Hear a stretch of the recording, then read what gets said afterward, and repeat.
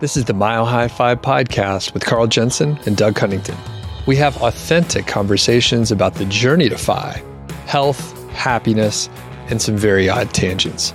We interview FI experts, side hustlers, people on their way to FI, and those who have reached the other side. Join us every week, and if you want the show notes and links and all that other stuff, head over to milehfi.com. Hello, world. Welcome to the Mile High Fi podcast. I'm Carl Jensen with my co-host. I'm Doug Cunnington. Doug, how did you feel about that introduction? I tried to be a little silkier and smoother. It sounds good. It sounds really good. I don't know, are you getting some kind of tea to coat your throat or something like that? No. I've often thought I should go for voice coaching or watch some YouTube videos, though, and I think that came from one of them. Try to talk slow and enunciate and all that, which I'm not always good at, so I'm trying to pay attention. I think it sounds sultry. Nice. Is that the right word? That is exactly what I went for there, Doug, so I appreciate you saying that. Success. So what are we talking about today? We're going to talk about something I've always found kind of interesting and maybe a little strange. We're going to talk about rich versus wealthy. So whenever I've heard that in the past, Doug, I've always thought they're kind of the same thing. What do you think? I think they're different. And I probably didn't think about it too closely and just kind of lump them together as well. But I've been listening to a lot of Morgan Housel's podcasts and read his couple books in the last month or so. So I think he talked about it and it kind of triggered it in my mind. And I'm like, oh, I've kind of observed a lot of the observations he had. And I thought it'd be a cool thing to talk about. So I think at this point, they're definitely different. And you did some research ahead of time to actually separate them and talk about the differences. So what do you have for us? I did. I have a definition. And Doug, I'm going to attempt to read it in that same voice. Rich versus wealthy. Being wealthy, and actually I have to expand my text because my eyes are old and I can't read anything. Being rich means you can afford reading glasses and that you remember to bring them. Okay, they're Doug. right in front of you. The glasses are right there, man. Here we go. Rich versus wealthy. Being wealthy and being rich are two different things. Being wealthy means being financially independent and having a large net worth. When you're rich, you have a high income, but you could also have a lot of debt, so it doesn't necessarily mean you are wealthy. Is that how you have always thought about it, Doug? You know, back in the day, I don't remember what I thought, but now I see that because like you see someone with, say, like a nice car, say like a Tesla Model Y, for example, and you think, wow, that person must be rich. They may or may not be rich or wealthy, right? So you have to kind of pull it apart. And to get an expensive car or an expensive house or whatever, you probably at least have to have the income to support borrowing that money. You could be wealthy and pay for it outright. But if you see like a fancy car and a fancy house, you probably can assume that they have enough income. I guess I'm talking myself out. I'm like, oh, it could be either one, right? Yeah, you don't know. Right. So it's been eye-opening because I mean, when I think back, especially when I was, say, in my 20s and we all just got jobs and people are getting like super fancy cars, I'm like, I'm pretty sure based on the fact that we're getting paid the same thing, like they probably are spending a huge amount of their income on like that car. Cause I know that car is like a $50,000 car back in 2002 or something like that. I think that's a pretty good definition. And I guess I hadn't thought about it like that. It's pretty interesting because none of these things, like we alluded to, you can't figure it out. It's not outwardly apparent, except maybe the rich part. If that's going to be your definition of rich is defined by your income, then obviously you can't have these nice physical objects if you don't have the income. If you're not rich, if that's the definition you're going to go with. But wealthy is something completely different because there's a lot of wealthy people, and I'll throw myself in the bucket, that don't look wealthy. One of our neighbors thought we were destitute because I'd be out there working on the cars. And at the time we had like a 2003 Honda Element, which we still have, but we had a 2010 Mazda 5. And they weren't very nice. So it was kind of amusing that these people who we know for a fact did struggle with money, because we would hear their arguments from their house out their window. They're screaming at each other about money, and they thought we were destitute. I feel there's a lot of nuance to these things. And we'll talk about when we thought we were wealthy and or rich, in our past. So we'll come around to that. But it's really interesting when you think about the wealth aspect, where we have old cars as well. I have like now a 16-year-old truck, and I dress probably a little bit better than you, but not much, I've tried to get some jeans over at Costco and Sam's, but they didn't have my size. So I've been trying. But do you have some weird size? Like I think I have longer legs than you. I think you do too. I saw you looking at me. I was wondering what that was all about, but now I know. What size jeans do you wear? I need a 30 size waist. Okay. I have a very petite Filipino. You know how my hips are. Pretty small. Yeah, I've seen them. How about length? How is your length? It's longer than you would think. Longer. How long do you? Well, no. Yeah, I need like 30s, and I think the typical stuff is 32, 30. Because I actually tried to buy a pair of pants, but they were a little too baggy. Okay, I'll be on the lookout for you. If I ever see 30s, I will pick some up for you. All right. I think I might have to order them. Anyway, back on topic here. I have an old car, and I dress like we just outwardly, it doesn't look like we have any money at all, right? I'm cooking at home all the time. We don't go out to eat very often, but it's just like what we enjoy, and we've figured that out. So that's the tricky part. Like, you can't see wealth necessarily. It can be completely hidden. And if they're actually like pretty wealthy, then you probably won't see it. Yeah. I think maybe we need a third word here, or maybe Rich already covers, but what would you call people who have a lot of debt, but that outwardly look flashy? Would that be a version of rich, or is there a better word to describe that phenomenon? I can't think of another word. Maybe if you want to come up with something, yeah. Something that rhymes is always good. I'll give it some thought, but it is pretty interesting. I feel in some cases, I don't want to stereotype everyone, but I often wonder, and this probably comes from my own personal experiences, but the people who have a lot of that fancy stuff are the ones who don't really have the money. They're the ones who struggle the most and might be living a paycheck to paycheck situation. And I wonder if that's why they buy the fancy thing. They know their struggle, so they know that they struggle, so they want to project something else to the rest of the world. And I think there could be a piece, and I'm thinking of a friend of mine in particular, where I think he had a chip on his shoulder and he wanted to show people that he was successful. So he got a fancier car than what he really needed. And I'm not here to tell him what he needed or whatever, but he was like super proud of his car. And you know what? No one gives a fuck about your car. Like, no one really gives a fuck about your car at all, except you, probably. If it did make him happy, that's great, but it wasn't immediately clear that the car did that at all. So, and I know you're a car guy, Carl, right? I mean, you enjoy them. Yes. So it makes sense if that is a thing that you're interested in and it does make you happy. Totally makes sense. Like, we're not trying to tell you what to do. We're just judging people. I mean, this whole episode, it's very obvious now. We're just judging people, right? Yeah, we're kind of assholes. That's what we should title this. We are assholes. But people probably judge us too. It's like, why is he driving that crappy car? He's always home. Like, they're talking about me, of course, but yeah, I was going to say along those same lines, I've been judged because people know we have money and don't spend it. So people are like, well, what's the matter with you? Like, why aren't you spending this? I'm like, and maybe they have a point, but strange. All right.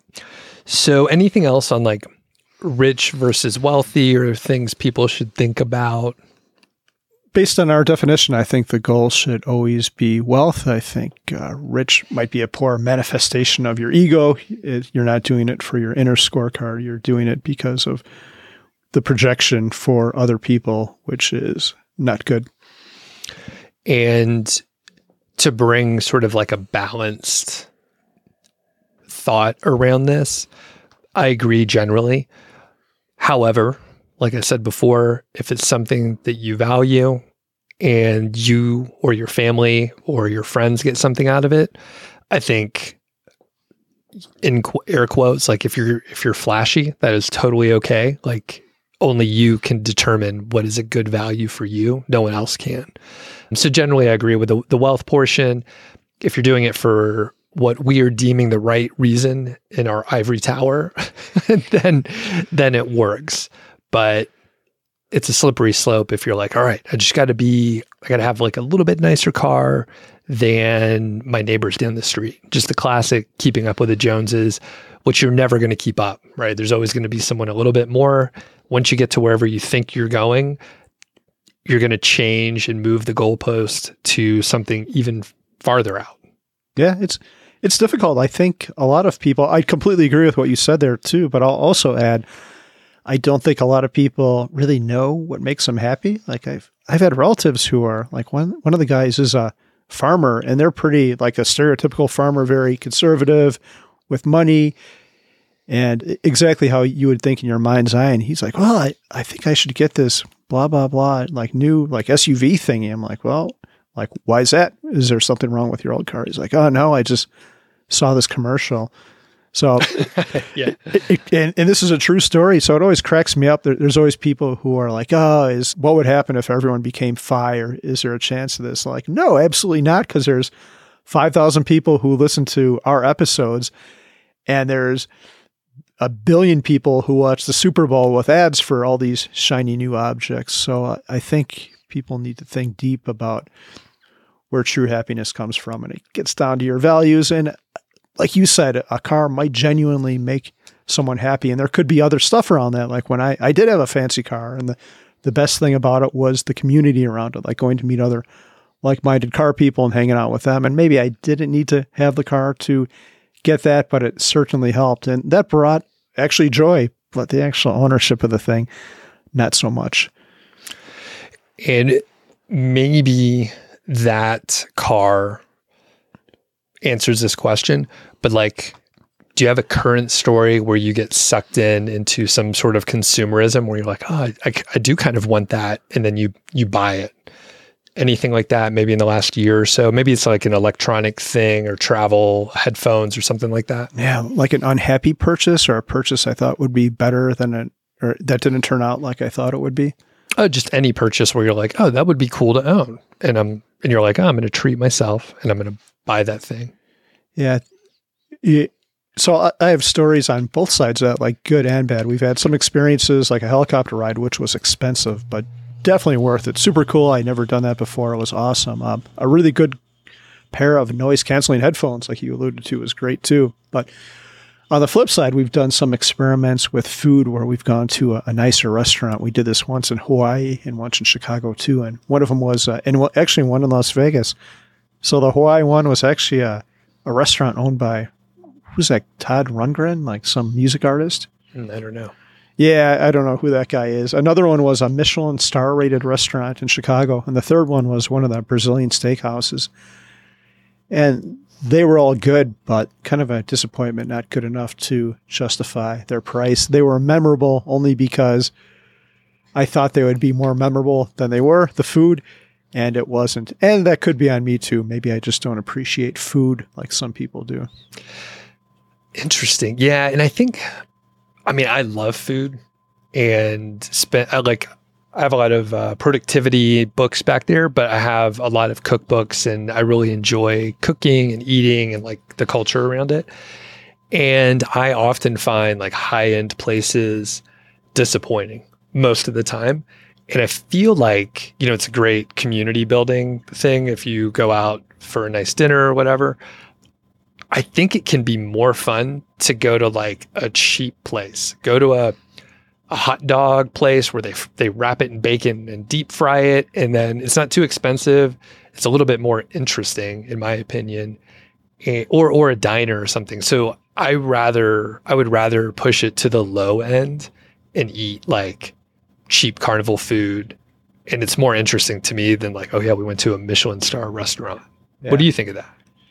Yeah, I think so too. One other thought is you don't have to spend a lot to have good food. The Michelin star restaurant I went to was a Mexican place, and they're famous for their mole. And I went to Oaxaca, where mole was invented, and had pretty much the same meal for probably 1/20th of the price. So I don't think you have to spend a lot to have a really good meal. And one example, this kind of, funny enough, Doug, this kind of changed my culinary existence. You told me to try poke in Hawaii. And I thought it was good, but it was the first time I had it. But since then, I've had it like 10 times, and it has become my default thing to order in a restaurant because it's a lot healthier than a cheeseburger, even though they might not have that kind of poke. But it wasn't that expensive. It was just some place with a counter, and there was a big line of people there, and you took the stuff to go, and that was it. And it wasn't it probably won't be on a Michelin star review or anything like that, but you don't have to spend money to have a really good food. Yeah. Great example is Topoki Shack. Is that the place you went? Yes. Yeah. And it's like in a parking lot. It looks like a little shack. Like it looks like nothing, but it's awesome. Yeah, it was super great. I want to go back to Hawaii and go there again now that I'm more familiar with it to try it once again.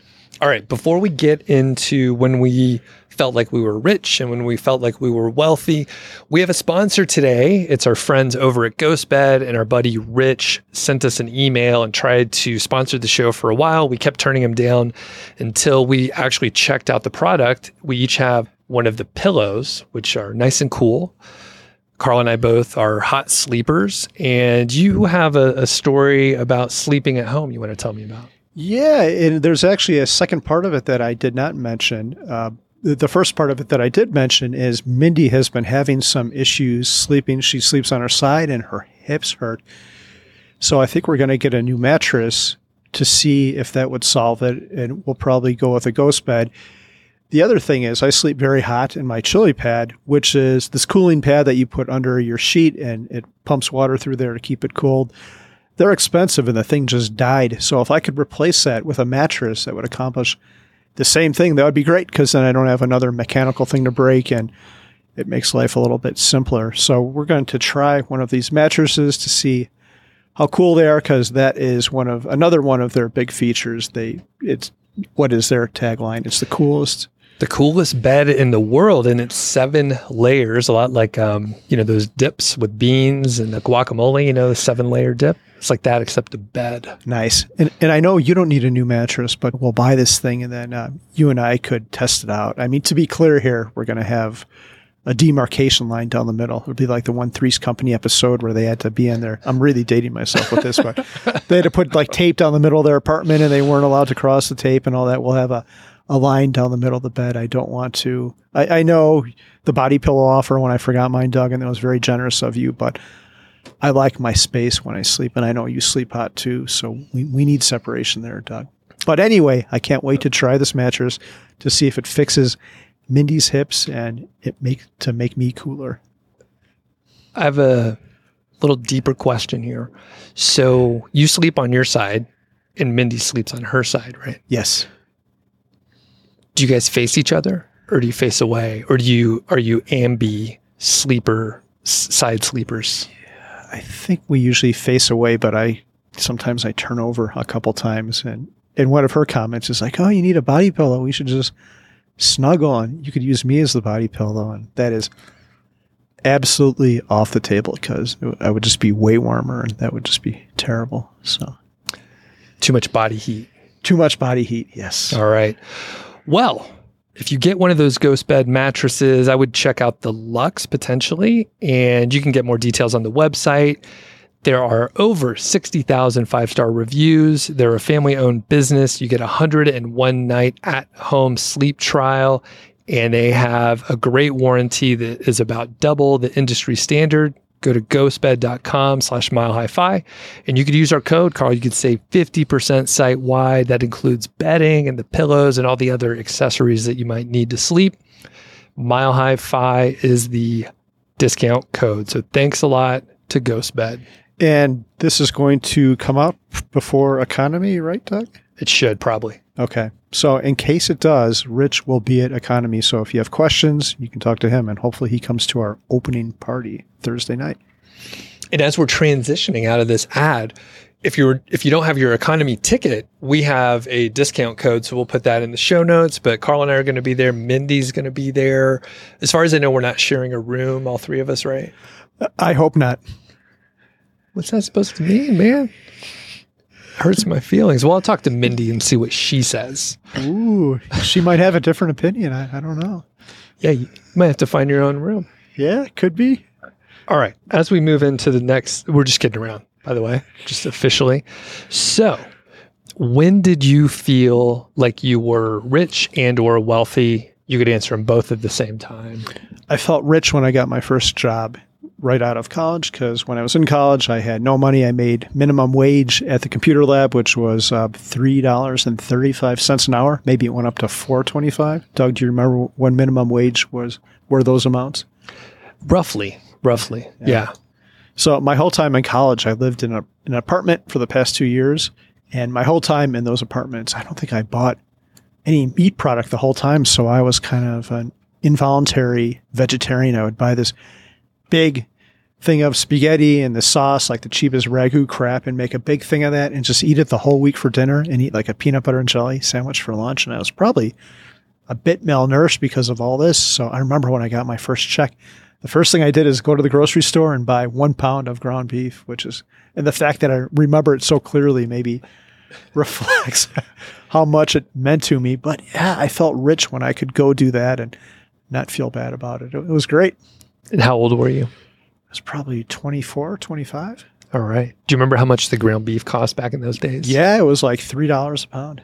All right. Nice. And I'll go and talk about when I felt rich. I was, I guess, 20. And my older sister, who's 6 years older than me, she needed to borrow money for her first house. So she is a pharmacist, and she needed some extra cash for the down payment. And she borrowed like $2,500 from me. And the fact that I had like $2,500 cash when I was like 20 I was like, my older sister that has like a real job, like needs to borrow the cash. And I just cut grass. So I didn't realize that I had like sort of an entrepreneurial spirit. But it makes sense now that I did bad at a corporate job where someone was telling me what to do. And now that I've worked for myself for 8 years, I'm way happier. It's so much better. And I started cutting grass when I was like 12 or so. And I think I've told the story on the pod before, but started cutting grass, didn't know what the fuck I was doing, just pushed the mower around and stopped at houses and then started passing out flyers. And then word of mouth grew it. And I did that until I was 20 some odd years old. I mean, I went to college and everything, but I would still like come back in the summer or if I had time and cut some grass as well. So I just saved up a ton of money, didn't pay any, it was a cash business, and I don't think I ever hit the threshold where my parents had to report, but several years of just saving up.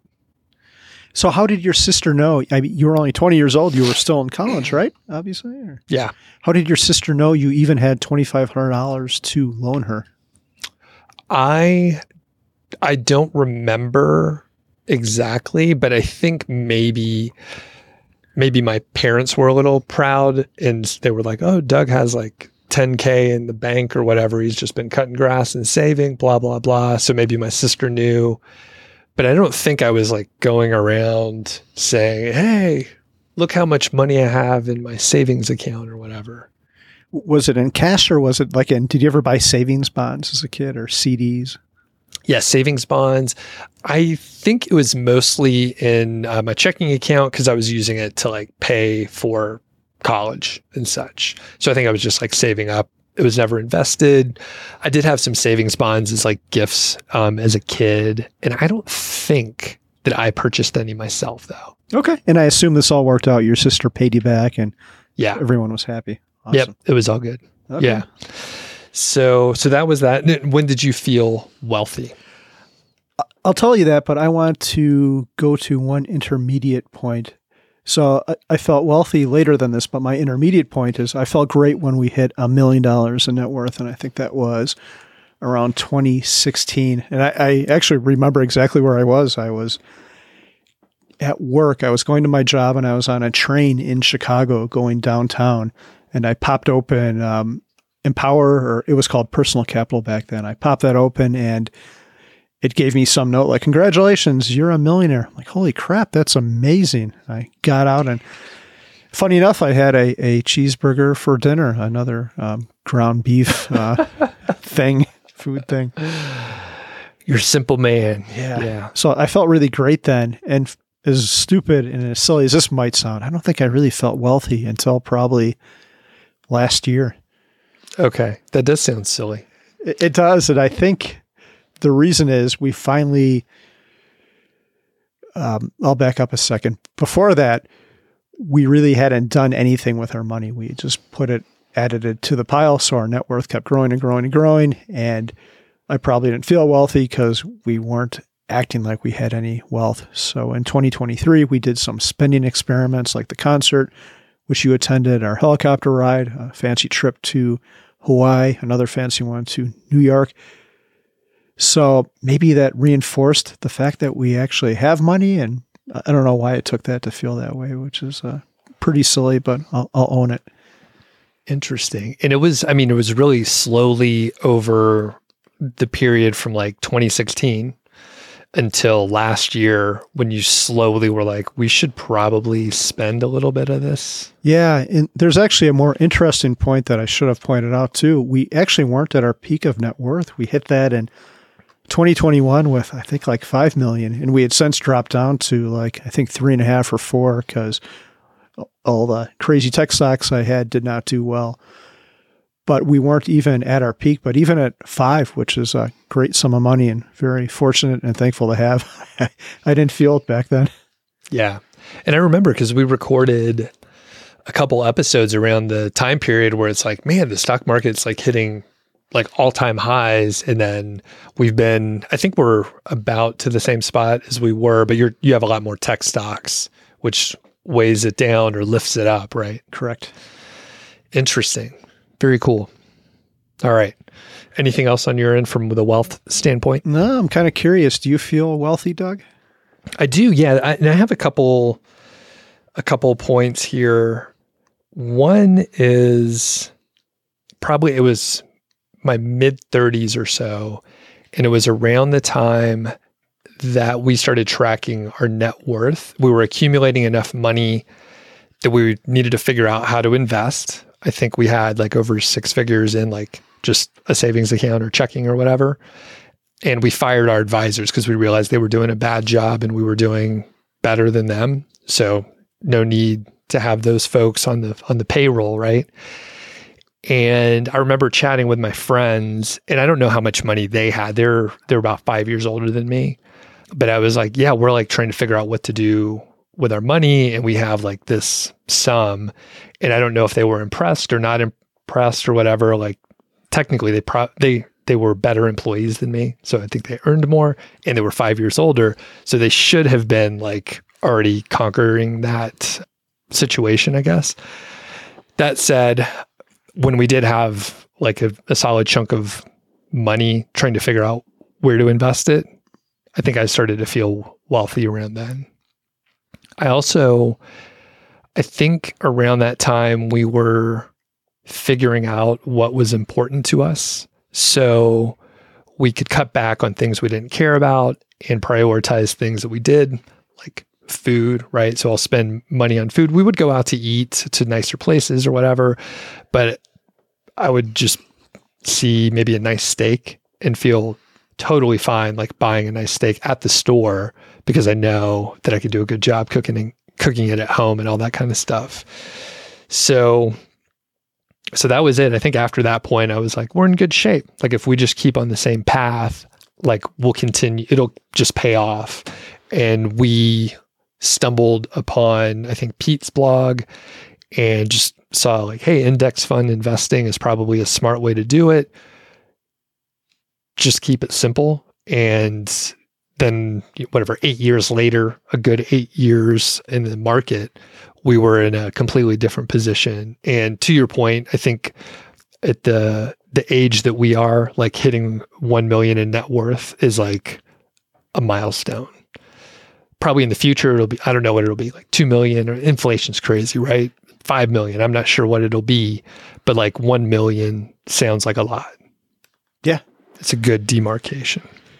So we both earn money aside from our investments. My blog makes a little bit of money. You have some side hustles. If someone came down and said, you're not allowed to earn another dollar aside from your investments, would that give you anxiety? No. And I'll tell you some stories off the record because I like to have my stories formed, and I'm in the middle of one right now, so I won't share it here. But I would have no anxiety at all. If you were like, don't make any money ever again, I'd be cool with it. If you were like, no money for a year, I'd be cool with that. Anything where I'm doing less stuff, I'm on board. Sign me up. I think that's pretty important too, because I think I finally became comfortable with not earning any money aside from investments pretty recently, but I think when you've made it, and I think that might be another way that you feel real wealthy. You truly have enough where you don't feel like you have to hustle or do any of this other silly shit to bring in and to throw more money on top of the pile. Yeah. And when you look at, you said you had the 5 million net worth a couple years ago, you didn't feel wealthy. But the problem is when you look at the compound interest table in the graph, it's like, you got to start spending, man, or else you're going to have $50 million in, hopefully you live a long life, but you're going to have like a shitload of money, right? Did that bring you any comfort? Like knowing like you were past the point of where you needed to be, and the compound interest was at a critical mass where it was going to explode if you didn't start getting rid of money. Yeah, funny enough, I remember having those thoughts, and I think I was talking to J.L. Collins once, not on a podcast or anything, but he's like, if you keep going, he said something almost exactly what you just said, you're going to have this much, like X amount, a huge amount, and I don't think that, I think I brushed it off. I don't think that made any difference, and I don't think I felt bad about the situation. Felt very good. I just didn't feel wealthy. Gotcha. Does it matter if you feel wealthy or not? I think it does. I think it really does, Doug, because if you don't feel wealthy, if you're not going to come to grips with how much money you have, you might be depriving yourself of experiences. Or one thing that you like to say, Doug, that I appreciate is you don't have to add fancy things to your life. You can take stuff away. Like we've tried to outsource as much work as possible. We've hired a cleaner and done all these things that have added a lot of value to our life. So it's adding value by subtraction, which I think is great. But if I didn't feel wealthy, I'm not sure we would have done those things. And as a side point, I don't disagree with you. That's cool. As a nuanced part of the conversation, I think you don't have to, in quotes, feel wealthy. I think you just have to feel confident in the abundance that you could earn more money, or that your planning for decades will carry you through, and you have flexibility to make sure everything's going to be okay. So as long as you don't feel scarce about the money, or like your needs are not going to be met, I think you're probably okay. Because I think like some people, maybe like their upbringing or something, like they're just not going to be able to feel, in quotes, wealthy. I don't know. What do you think? No, I think that's a great point, Doug. We talked to Diana about this, and it's so strange how we put so much emphasis, and I'm looking at myself here, but others too, we put so much emphasis on that one number, and it's something that's almost completely out of our control. We might be able to add something to it. We might be able to become a little bit more frugal so we don't decrease the numbers fast, but we're all counting on stock market returns and the 4% rule of thumb and stuff like that.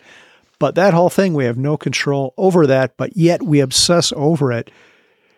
Diana says this all the time. Why don't we obsess over ourselves instead, our network of people, the skills we've built up in our lives? And another way to frame this conversation, I was talking to someone at the Camp FI outside of San Diego, and she's like, why would I be concerned at all about my life now? when I should have been concerned was the day I got out of college, because I didn't have a job. I didn't have any skills. I didn't have any experience banked up, and I had a negative net worth. So now I'm 2 decades out of that. I've got tons of skills. I've got a network. I've got money. So I should have no worries about anything. And I think that's another way to frame what Diana has to say. We should count on all these great things about ourselves that we can control and just have a little imagination and confidence in ourselves instead of relying on this silly number. And as a teaser for potentially a future episode, for me personally, some of the most rewarding stretches of my life and just fun times, it was when I was working in the national park and I was making like $5 an hour. We lived in a shitty old motel. We had roommates and I was in debt. I was still in school, but we had a blast. Every day was fucking so fun. My commute to work was like driving up a mountain. And I think I don't know if you have the same experience, but I recently watched American Beauty, which is a 1999 movie. I really liked it at the time, and I wasn't sure if it aged well, but there was a portion that I really enjoyed. It's an old movie, but I'm not going to give any spoilers. The main character ends up quitting his job and working at a Smiley Burger, a burger place, because he was like, I had the best times when I was broke. I worked at a burger place and it was a blast. So he was like, I'm going to do that. And he started working at the counter, just hawking burgers back and forth. And I was like, yeah, like usually it's just it's simple. It's not like we have all this stuff and we needed to get the car to be happy or whatever. It was like who you're around, what you're doing. And it was a blast. Do you have a time like that? Yeah, I think you're exactly right. Like in college, like super debt, but we'd go during the week and they'd have these crappy bands like on Tuesday night and you could get a big thing of beer for like $1. Man, those were some of my favorite memories. We just walk there and walk home, like study hard in the afternoon. And life was so simple. You had the dorm, so you had a place to stay. They had food. So you just focused on your studies and stuff like that, going out with friends and hanging out, like just conversations in the dorm room and stuff like that. It was a simple life. I think we lose track sometimes and get too entangled in all the stuff that happens when we have to become adults and forget how fun and easy the simplicity was. So the pin that we'll put for a future show and potentially a new book, we've talked about this. We got to finish the first book and everything, but the specific topic of like why a simpler life with less money when we were younger was so awesome. And I don't know if we'll be able to investigate that, but that could be something where we ask a bunch of different people, get their input. And yeah, I don't know if you could like even recreate it, because now we have all this baggage as middle-aged people. So I wonder if there are people trying to recreate it, like the guy here who came to Colorado that's trying to establish a communal community where you just rent a house and live a simple life with a bunch of hopefully like-minded people. I don't think it's quite the same, but maybe it's getting back to some of that simplicity and community. Interesting. All right. I think that's it for today. Any other thoughts, Carl? No, that's all. Thanks for listening to the show. That was the Mile High 5 podcast, and I'm Doug Cunnington, the balder host, and Carl Jensen is the cool, sexy one. If you dig the show, please do 3 things for us. Number 1, tell a friend, a family member, an enemy about the show. We really don't care who you tell. Maybe forward them a specific show that you know that they will like. It's the single most helpful thing that you can do to spread the word. It's like giving us a virtual high five, and actually we don't give high fives in person, so the virtual kind's pretty good. And more importantly, your friend or family member or even your enemy will appreciate the fact that you were thinking of them. Number 2, make sure you're following or subscribed on your podcast app, Apple Podcasts, Spotify, Overcast, YouTube, whatever you're using, and that way you won't miss a show. And number 3, please leave us a rating and review. We read them on the show occasionally, and you might hear yours out there on an upcoming episode. Quick disclaimer. This show is not financial or legal advice. I'd actually be surprised if it sounded like it. It's really just for entertainment, and that's at least what we're hoping for. But seriously, get advice from professionals. Carl and I are just two guys with microphones that sit in my basement and talk. So we'll catch y'all next week.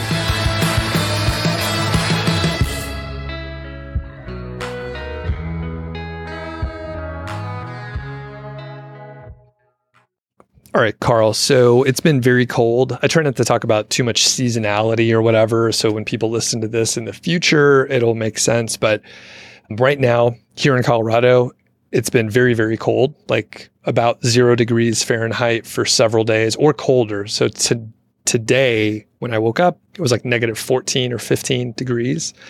And we do have a newer home, so there's no pipes near the wall, but we are a little paranoid. So we've left the water dripping. And I told you not too long ago that we have been putting a bucket in the shower to catch that water while it heats up. So then we'll use that water to water plants or, other things that are appropriate to use that water for, like fill a humidifier, whatever. So we're letting the faucet drip in the shower in one of the bathrooms. And we are trying to reclaim all that water. So at this point, I think I have like 16 gallons of water or something like that. Cause it's been days, right? And it's fucking cold. You don't want your pipes to freeze or whatever. So what are your thoughts on this approach? Cause you saw this, right? I did. I went upstairs and I assumed you had a plumbing problem. And that was, I got into DIY cause my shower faucet did the same thing. It leaked, but it wasn't turned on. It was just leaking. It wasn't broken. I know, or it was broken. Yours is not broken. So I saw that. I'm like, oh man, I can help Doug. I can tell him how to fix this. But I saw that. And have you ever seen the movie Dune or read that book before? No. Okay. So all the people in that book live on a desert planet, and water is like one of the most precious things. So they even have suits that recapture all their moisture. So they breathe out, and these suits recapture all the water. So I'm picturing you right now in this dune suit. I think they call it a still suit in there, and riding on a big sandworm, because that's the other thing they do in the book. They ride on worms. This conversation is taking a turn you never expected. Yeah. So we have a ton of water, and I'm like, I feel weird. We'll be able to turn that off and stop reclaiming all this water, but it's a lot. It's a lot. And luckily I had a couple of like giant coolers and some other brewing equipment. So I actually have like the capacity to hold like 50 gallons of water if I wanted to. I'm not going to take it that far. At some point, we don't want standing water just laying around. So we'll use all this pretty quickly. I just got to say, Doug, I think you're a little crazy, because I'm looking at the pipes that feed that right now, and they're in this basement, which is 60 degrees. So I think there are certain things you can do and that you should do, but this is probably not one of them, because that particular thing is not going to freeze. Yeah, I've had this debate. I lost the battle, if you know what I'm saying, in this discussion, because like you get the emails and they're like, oh, what's your water drip? It's like the house was built like 3 years ago. Like there's no pipes anywhere close. Like even the crawl space is like 50 degrees or something like that. Or actually, it's on the same line. It's like the same temperature in the crawl space as it is here. So like no pipes have any issue of freezing unless they're like, outside buried. So I think we're all right. Do you let anything drip at your place? No. Do you take the hoses off your exterior spigots or? Yeah. Okay. That's what you should do. And the other thing I do is I actually had a spigot freeze up, and this was an extreme situation, very, very cold and very high wind. And the spigot, some water actually in there did freeze up. It might have not been the watertight one, the weather-tight one, because I won't go into this, but there's ones that aren't supposed to do that. And I think this was actually a good one. It shouldn't have done that, but it actually froze. So what I do is I put a shut off inside the house, and when wintertime comes, I shut it off and then open the spigot. So there's no chance of that happening. So if you were going to be concerned with anything, that should be it. And I think we have those spigots, but yeah, there's sometimes manufacturing failures or whatever. But that would be the one thing. And I don't think we could turn off our irrigation line, but I don't think we could turn off the 2 spigots that we have. But anyway, we could investigate later. Anyway, it's really weird. I have a ton of water, and we're just gathering it up. It's a huge amount. If you need any water, you're welcome to it. I appreciate that.